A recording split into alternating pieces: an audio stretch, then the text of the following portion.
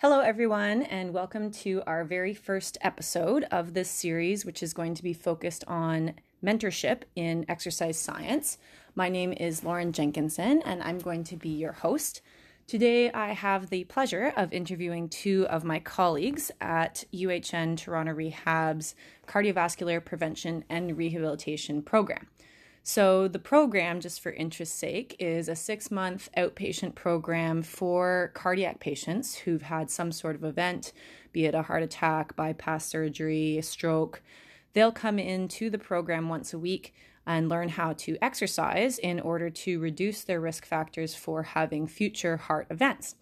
So that's a bit about the program. I'm currently a case manager in the program, looking after 4 different groups of patients. And one of the guests that I'll have on today is my initial mentor, Evelyn Foster, who's also a case manager. And she mentored me during my internship at the program about 5 years ago. So Evelyn will be one of our guests today. Our second guest will be Nicole Sandison, who is the advanced practice leader for the program. So she's somebody who summarizes best practice from the literature and brings it into the program so that we can implement it there.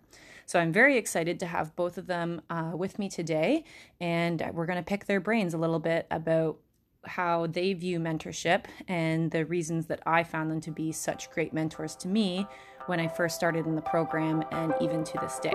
So I hope you'll enjoy it.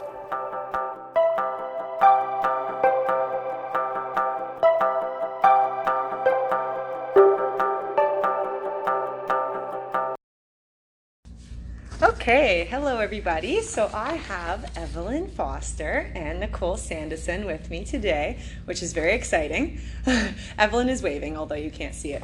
So Evelyn and Nicole, I'd like to start by, if you don't mind, is there something in particular that you wish a mentor had told you when you first started in this field?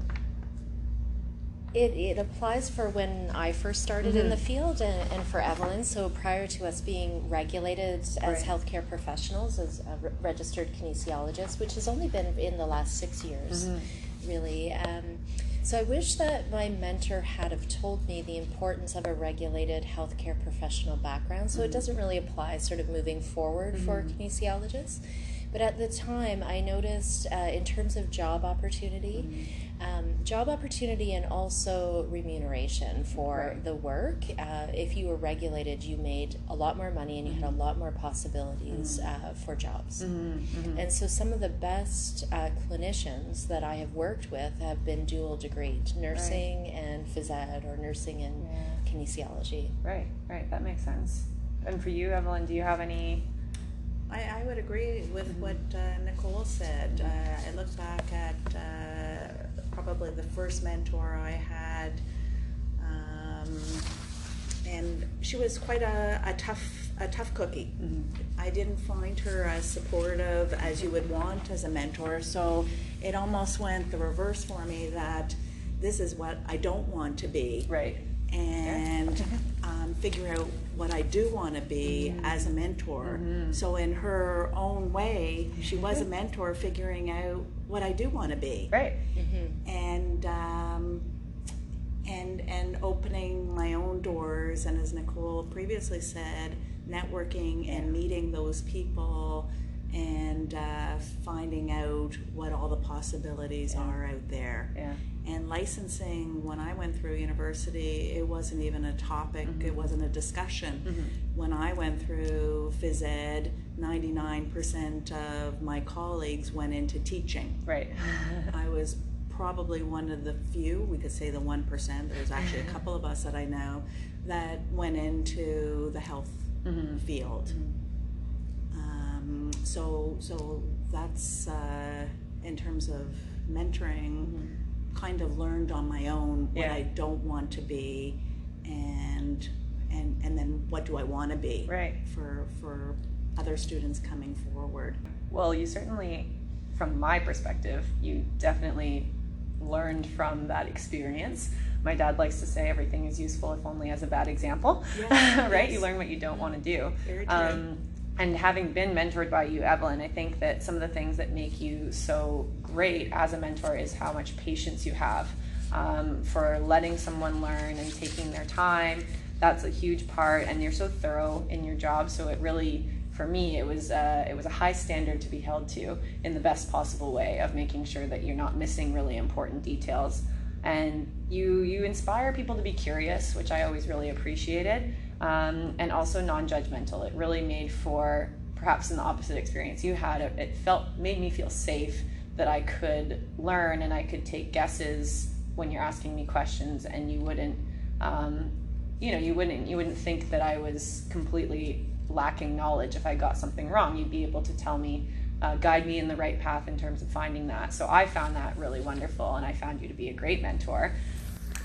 So Nicole, when it comes to your role of a mentor for us in this environment, it's slightly less formal than an internship that I had a mentor from Evelyn, but I come to you not daily perhaps, but I probably would if I could. So how would you say that we can best support our colleagues, or what do you find is your approach for mentoring? So for me, my approach is more coaching versus mentoring. Right. Because you and Evelyn and others have so much clinical experience, every day you're gaining it, especially with such large caseloads. I would never think that I'd be in a position to actually mentor you clinically. So I think about it more coming at it from a coaching perspective. So what questions could I ask you, Lauren, or others, especially when they're first starting off in their career, to get them thinking about their career development? Right. And that's not really part of my role, but I just really enjoy doing it. And because I had the benefit of that when I first started. Yeah. And so it just feels right, and it's a lot of fun to do. Yeah. So when I think about the advice for team members, and especially for people that are on a team and they're well established in their career and they're confident at what they're doing, is to, one, be genuinely interested in your colleagues, especially the next generation coming up, because that's just fun to watch, right? Yeah. And to be some part of that. The other is to look at and look for the unique talents in each of your colleagues. So find ways to bring those colleagues into the conversation with leaders when you're discussing something that they're really good at. So how to connect and really bring awareness to their unique talents. Right. The third one, and I have 4, so the list it does come to an end. The third one is to promote a growth mindset. So I love to ask the questions that, where do you think you'll be at in 5 years? Or are you thinking about doing more education? Just getting those conversations going, and that whole idea that whether you go back to school or you change jobs or you continuously learn within your own day-to-day practice, all of that matters, like to keep your feet moving. And then fourth, to give credit to someone else instead of taking it for yourself. And to treat your colleagues the way you hope they will remember you when you're gone. Yeah. So those are my philosophies, and that would be my advice. Especially to well-established team members. Right. And I think that's an important point, because when I would have first thought about mentorship, I always think about someone who's new to practice, right? A student, a new graduate, someone who's getting their feet wet. But as I get further into my career, I am recognizing more and more how important it is to continue to seek mentorship, or give it, or both, no matter what stage you're at. It never sort of loses its value over time. So, and that important distinction between mentorship and coaching, and I think that really allowed me a space to feel where I could create positive change, recognizing that I work with some very highly skilled people, right? So it's more the coaching. What questions can you ask to provoke change? Yeah, that's awesome. And that's in line with what you are very good at as a clinician as well. When you're coaching patients by asking open-ended questions, it probably comes naturally to you, and maybe that's why you get joy out of it. It used to. It's been so long, and I'm always envious of the work that you do, Lauren, and Evelyn. And Evelyn, years ago, we worked together, and she trained me. Right. Yeah, she was amazing. Everyone's... Remember when we worked together in the caseload, and you would ask me questions and get me thinking about things, and to get me coming to an answer that she already knew. So she's amazing. And it's interesting, because as I'm sitting here and thinking and listening to what you and Lauren are saying, and I'm thinking that years ago you were like my mentor when it came to working here, and how it's come full circle, and how we, the three of us, are in terms of mentoring each other and being there and being supportive of each other. And isn't that, I think what's so neat is we learn from each other, whether we're the mentor or the mentee or the coach on the side. We're all learning and we're all benefiting. We don't realize we're mentoring each other every day. Yeah, it's, and to your point, Nicole, like you kind of said that, in that if you're finding the strengths in your colleagues and you're building up those strengths in a very supportive environment, what could be better than that? It's awesome. No, I love it. So if you think about, you know, if it's a more formal mentorship, an internship or something like that, you may not get to choose who's coming into, you know, who's coming under your wing. But if you think about the people who you've worked with and some of the really good experiences you've had, are there common themes in terms of attributes that those people had, things that you'd want to see in them growing as you're working with them? I think for me, one of the most important attributes that I see in any of the students or staff that I'm working with are people who are not afraid to ask questions. Willing to learn, put themselves out there, and I think, like you said at the beginning, feeling that they're in a safe environment, that it's okay to ask questions and not to know everything. And I think even as mentors, for myself, I'm quite comfortable saying, I have no idea. So we can, an example would be, we use so many acronyms in our profession.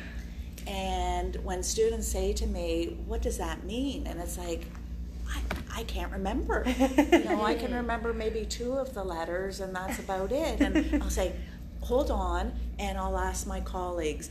So I think it's, as a mentor, not to be afraid to say, I don't know. And for students coming in or fresh staff coming in and asking questions. I find when people don't ask questions, those are the people that I'm concerned about. So we talk about what makes a good scenario. That to me is what's great. I remember a student in the past, and she was quite phenomenal. She was great with patients. She knew the policy, she knew the procedures, very, very smart at what she was doing. But when she would be working in a group with patients, I always said to her, I don't think it would matter if patients were there or not. You do the same thing over and over again. So she had all the smarts and the knowledge from school, but when it came to working with patients in a group, I found that was lacking. But what made her really good in the long run was she was open to the constructive feedback, and for the period of time that she was with me, I noticed a change. So people can come in and be at a very low level, finish at a very high level, and people can come in at a very high level and just stay static. So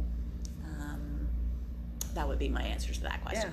My answer. Hi. Nothing else? I guess we're done here. Thanks for coming. Answer stealer. So CSEP certified members, remember to input today's code word into your portal account by selecting My Account, then going to My Profile and inputting the code word into the podcast reporting form. Today's PDC code word is tibial, as in a tibial fracture. Use the word tibial to get your PDCs on your portal. For me, what gets my attention are people that are passionate and excited to learn. And the other one is have good emotional intelligence. I left that one for you. Thank you. Because that part's frustrating. It's difficult to teach. I think there's research on either side whether you can teach someone emotional intelligence or not, and you probably could to some extent. It depends on how self-aware they are and willing to receive feedback, as Evelyn was stating. But those are the 2 things that I look at. So nowhere in there is skill level, because skills can be taught. If someone's passionate, they have a growth mindset, and they have good self-awareness and ability to interact with people. Yeah, and that comes back to, for sure, being self-aware and also just being receptive to feedback. Yeah, because it's hard to change something if you don't recognize that it might be important. So yeah, I think that they all come together in that way. And also that, where we mentor and coach in this setting requires a skill set to be able to work within a team. For sure. And, we've come across many terrific clinicians that would be perfect for solo practice. They would do so well in a smaller practice. It's a whole other skill set to learn how to function effectively and to have a team go to a more optimal level. You need the team skills for that. Yeah, that makes a ton of sense.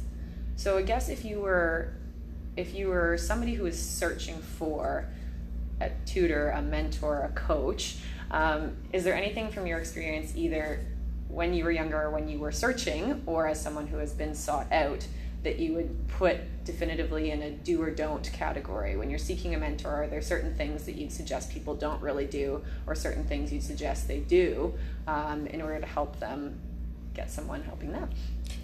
Sure. So I have 2 do's and 1 don't. All right. Okay. I like the positivity. All right. Here we go. Number 1 in the do's: be selective. Yeah. Pick a mentor that you respect and trust. This is important because to grow, you will need to take risks, make yourself vulnerable, and you will be better able to do this with someone who handles people carefully. And I think that's to Evelyn's point in the beginning, is sometimes we learn from others about how we don't want to be from experiences. If you're in a work environment and you're able to watch the people around you, pick someone that you would feel safe with to be able to make mistakes, because that's the only way you're best growing, and you want to feel safe with them doing that. The other do is to be as clear as possible in what you're expecting or need from your mentor. So even in your head thinking, I need X, Y, and Z, who are the people that I could get that from, and would I feel safe with them, learning from them? And then finally, and this is really important, so don't. So you want to avoid mentors that constantly look frazzled, even if they are highly skilled. And this is where I've come across this. They will, in the end, they will likely not have the time or the patience to do a good job mentoring you. So they're the clinician that gets stressed very easily, overwhelmed. You'll probably ask them, they won't want to say no. They'll take you on, and you will constantly feel like you're interrupting them, trying to get space with them to learn, and you'll find yourself apologizing over and over again, and it's not a good learning experience. That's been mine. And that's difficult because some people have some great skills that you really want to learn from, but that's a real challenge to pick someone like that as a mentor. Yeah, definitely. I think, full disclosure, the first time that I officially took a student from the program that I graduated from, I learned a lot about trying not to be the type of person you just described. If you're frazzled yourself, then that's not the optimal person to be looking after, not even looking after, but just helping someone else develop, right? You really have to set goals together to make sure that you're on track, and obviously there's room for divergence and learning in that way, but and to your credit, Lauren, the fact that the first couple of people that you take on, you're learning like what works and what doesn't, and I know you, and that you take on a challenge. So I was super excited when you came on board, because you were excited to learn. You're a sponge. I would hear other people say, she's just like a sponge. She's going to be one of the best supervisors we've ever had with patients, because she loves to learn, and she's always asking, and not afraid of hard work and all those pieces. So it's hard to say no when you're asked to mentor students or another staff member, and it's always harder in the beginning, but I bet that it's just so much smoother for you now the more students you take. Yeah, I think it's getting there, and as Evelyn said, it's important to reflect take each experience and really think on it and think on what went well and think on how you can improve it the next time around. But I'm still blushing from all that, so thank you. Yes, for sure. Wonderful. Yeah. Good. Your blushing looks very good. Well, Yes, thank you. it's Well, very thank you. becoming. Evelyn, do you have hard do's or don'ts? So or soft I do's or think, don'ts? Nicole really has summed it up for me too. I think in regards to people that are looking for mentors, meeting with different people and seeing what works for you and what may not be the right fit. You may not have that choice and that opportunity to do that, but if you do, I think interviewing and seeing if it is a good fit is a possibility. And I think for students looking for the mentor is being honest with them in terms of, this is what I have to offer, this is what I know, this is what I've learned in school, this is what I don't know, this is what I want to know. Right.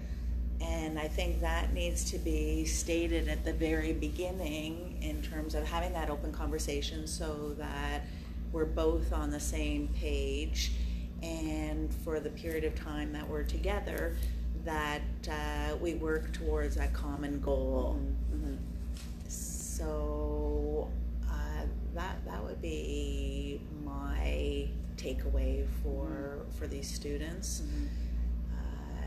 Interview, make sure it's a good fit, and if they are running into problems with their mentor, not to be afraid to speak up and say, this is what I need, Right. This is what I need more of. Right. Yeah. And I think that it's interesting that you say that. Like, it's important to put forward what you're hoping to get out of it, or put forward why you're interested in the first place. It's funny because when I graduated university, I think LinkedIn was just at its birth, and I had learned what LinkedIn was, but it wasn't very popular. And now, only 5 or 6 years later, I've had a few people reach out and say, on LinkedIn, they'll send you a message and they'll say, I see you work at cardiac rehab, can I chat with you about it? And so that's a great introduction. It's a great way to meet up with someone who you might not previously. But I think that the ones that really make me want to meet up with them or have a phone call or meet for coffee is someone who says, this is my background and this is why I'm interested in cardiac rehab, and I want to know this and that about the job you do. The more detail you get, the more interesting it sounds to help them along, or at least you have sort of an idea of what they're looking for. Yeah, I think that's I think also, looking at students these days is also reminding them to attend conferences and attend workshops and go outside of the learning of the school. And what a great way to meet different people and to get into the networking. And I just think there's so many more opportunities out there these days, like you're saying, versus when I went through school. Right. We didn't have those opportunities. No, we didn't have internet. We didn't have internet. We had typewriters. Okay? So we didn't have computers at that time. So I think there's so much more in terms of opportunities for these students and for the schools to help these students be aware of it. And it's not just in university, it's in high schools where they do have the mentoring programs, and I think this is where it begins at a young age. And then to take that even further beyond schooling as well, right? Even as a clinician, as a professional, still making use of conferences. You've got CSEP national conferences, you've got OSHF provincial conferences, you've got conferences run by whatever field you're in. We've got tons of cardiovascular conferences. And then outside of conferences, there's even less structured webinars are available, workshops. So there's tons of different ways to reach out to people now, which is nice. And all these lunch and learns, and whether they happen here or they happen at other organizations, and checking all of this out. There's so many wonderful opportunities these days. So to go in a completely different direction, I guess we could tie it to conferences in. If there was a conference that was not in your field whatsoever that you would love to go to, or even if there was just a different career path that you might have chosen if it wasn't exercise science, what would that be? For me, over the last couple of years, I've become more interested in animals, of course. Yes, of course. Nicole is a cat lover, a big-time cat lover. It's all animals. That's true. As long as they're discriminate. All animals, and I would be a pet detective for sure. But that aside, because my partner would not allow it. An area that is getting more traction, I think, in hospitals and in all job sectors, and one that I'm becoming more aware of and much more interested in is in diversity. Yeah. At our place at the hospital that we work at, they're a small group that runs the diversity office, but they do really important, highly valuable work around protecting staff, students, volunteers, and patients, their human rights. So that's an area that is piquing my interest, and I think an area where I would like to go in the future, learn more about and see how I can be part of a positive change that I'd like to see. Yeah. No, that's wonderful. And I've seen the committees that you're part of and getting more events happening to bring awareness to staff, bring awareness to patients. Yeah. That said, I'm happy to find your pet should it be lost anywhere. Great. Yeah. And a diverse range of pets. And we appreciate absolutely. that. We respect all the rights of the animals. Thank you. And we'll protect them.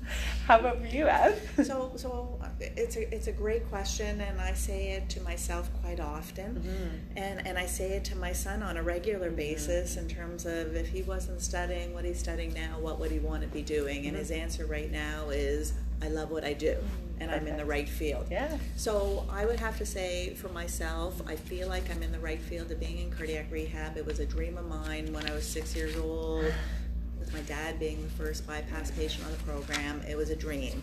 Then when I got into working with seniors, I love working with the elderly, so I feel blessed in both of those areas. But if I'm going to go outside the health field, I love art. Yeah. So I would love to be a curator of a museum. Right.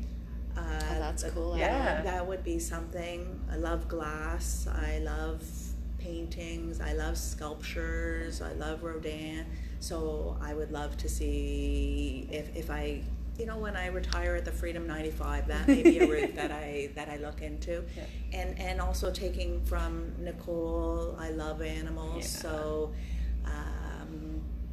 volunteering and doing work at animal shelters and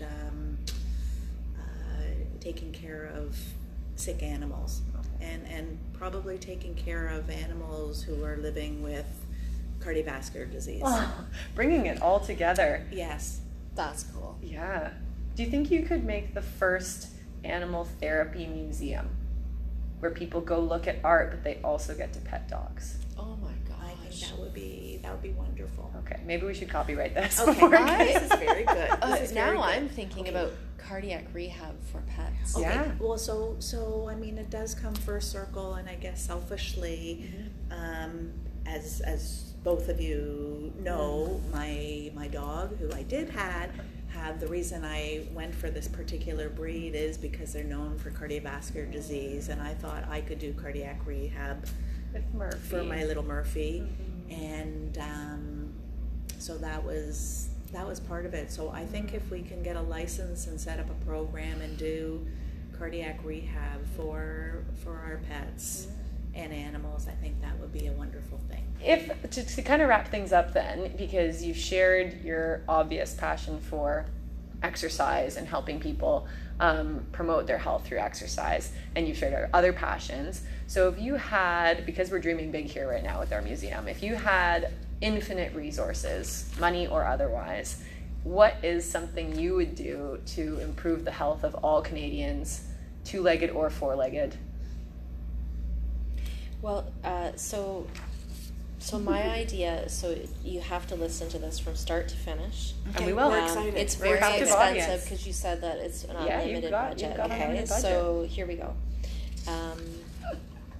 There is a super expensive new drug, Lauren and Evelyn, coming out. Okay. It reduces heart disease by 60%, cancer by 27%, Alzheimer's by 50%, and arthritis by 47%. It's our best treatment for fatigue and low back pain. Mm-hmm. It cures a third of erectile dysfunction and cuts anxiety and depression by 48%. People may even feel better with it. Ah. Okay, it's not new or expensive or even a pill. It's walking. If I had to pick one thing, I'd say movement is the best medicine. And that's a quote from Dr. Mike Evans, who's a staff physician at St. Mike's Hospital and a guru in the area. So because I looked at your question ahead of time and I thought, oh my gosh, what will I do? Yeah. And I was thinking about CSEP's philosophy and around movement, and especially some of the guidelines that are being put out in the last couple of years around a 24-hour day of movement. Mm-hmm. I thought that fits perfectly. Yeah. So I think just getting people moving. I love that. And that's I thought that sounded familiar because we show a video in our program, 23 and a half hours by Dr. Mike Evans. And so if you hadn't seen it, check that out. But okay, so you would just get everyone walking. Yes. You had all the resources in the world. All pets and all pets people. Too. Okay, everybody gets a pet. Everyone moves.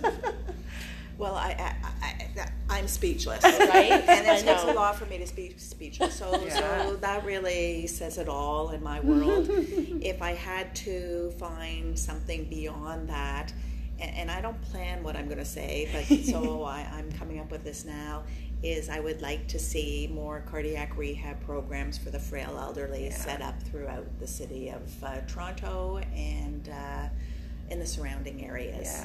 Yeah. Unlimited budget. Beyond. We could do this across Canada. Yes. We could do it across the world. Yes. Why not? Yes. Yeah. All right. And I think the three of us are the right people to do this. I think so too. Yes. Yeah. Stay tuned. Yeah. Whoever's listening, if there's 2 people, if there's 20, maybe they'll get on board too. Yeah. We can grow. We can grow this thing. We can do this. We're open to everybody. Yeah. That's nice. Joining us. That's nice. That's nice. You can mentor them.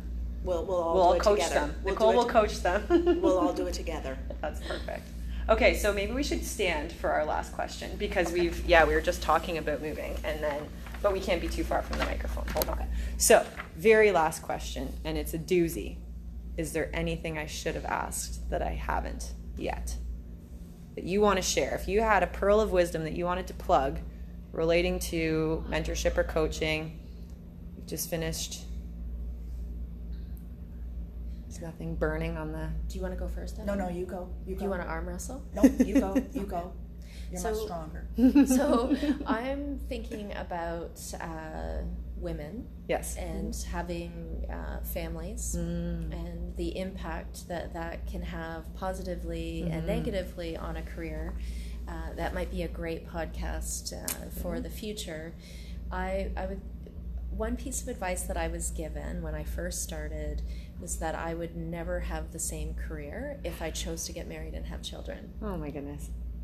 And I don't know, maybe there's a little bit of truth to that, but what I can say in my N of 1 was that I did have a family, and I have 2 beautiful kids for that, and I was able to come back to the career that I had. Sometimes it is possible for women to have what is reasonable with a family and career balance, and I certainly think anyone in an exercise professional role, I think you could definitely do that. So that would be my plug for young women that are getting into the field. This is a great field for families as well. I appreciate that. And I think something that you pointed out that I've experienced as well is that you may get really great advice, and sometimes you get advice that might steer you in a way away from something that could have been wonderful, right? If you had listened to those people. And I remember having a family member, and I won't say who, but quite frankly it's because I can't remember who it was, but someone told me when I was studying kinesiology in university, they said, don't even bother, the market is so saturated, everyone wants to be a physiotherapist, you'll never get a job. And, that kind of threw me off for a couple of years. And I think I started out in my major was chemistry, actually. But I always knew that I preferred to be in exercise science. And then once I had my first exercise science elective, I just said, well, I'll take the chances. But there is sometimes you get advice that's not exactly helpful. So I appreciate you sharing that too. And I guess when so if I think of some not so great advice or when I interviewed somewhere, and I was asked, why do I want a full-time job? Yeah. And I gave my reasons, and obvious reasons. And I was told, because you live at home, why do you need a full-time job? Why would you be taking it away from somebody else? Oof, that's a doozy. Wow. And that could have turned you off, and yet it actually motivated me more. Yeah. It shook a lot of the stuffing out of me, and it did give me more of an incentive to go out and prove myself. So all I can say to everybody out there is follow your passion. Be happy with what you're doing, and if you're not happy with the line of work you're in, find something that you want to wake up to and enjoy going to and being passionate about it. Yeah, that's the bottom line. I think. I agree. Yeah. Well, that's just probably a perfect way to wrap up.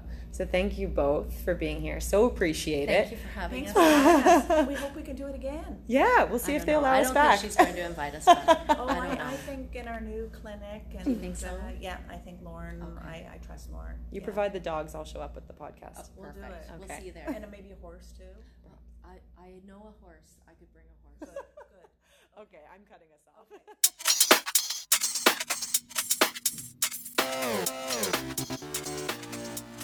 Well, that wraps up our very first episode with my guests Evelyn Foster and Nicole Sandison from UHN Toronto Rehab's Cardiac Rehab Program.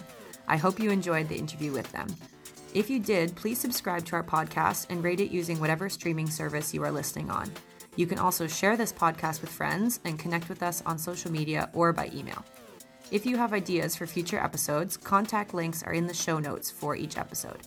Thanks again for listening, and we'll see you next time.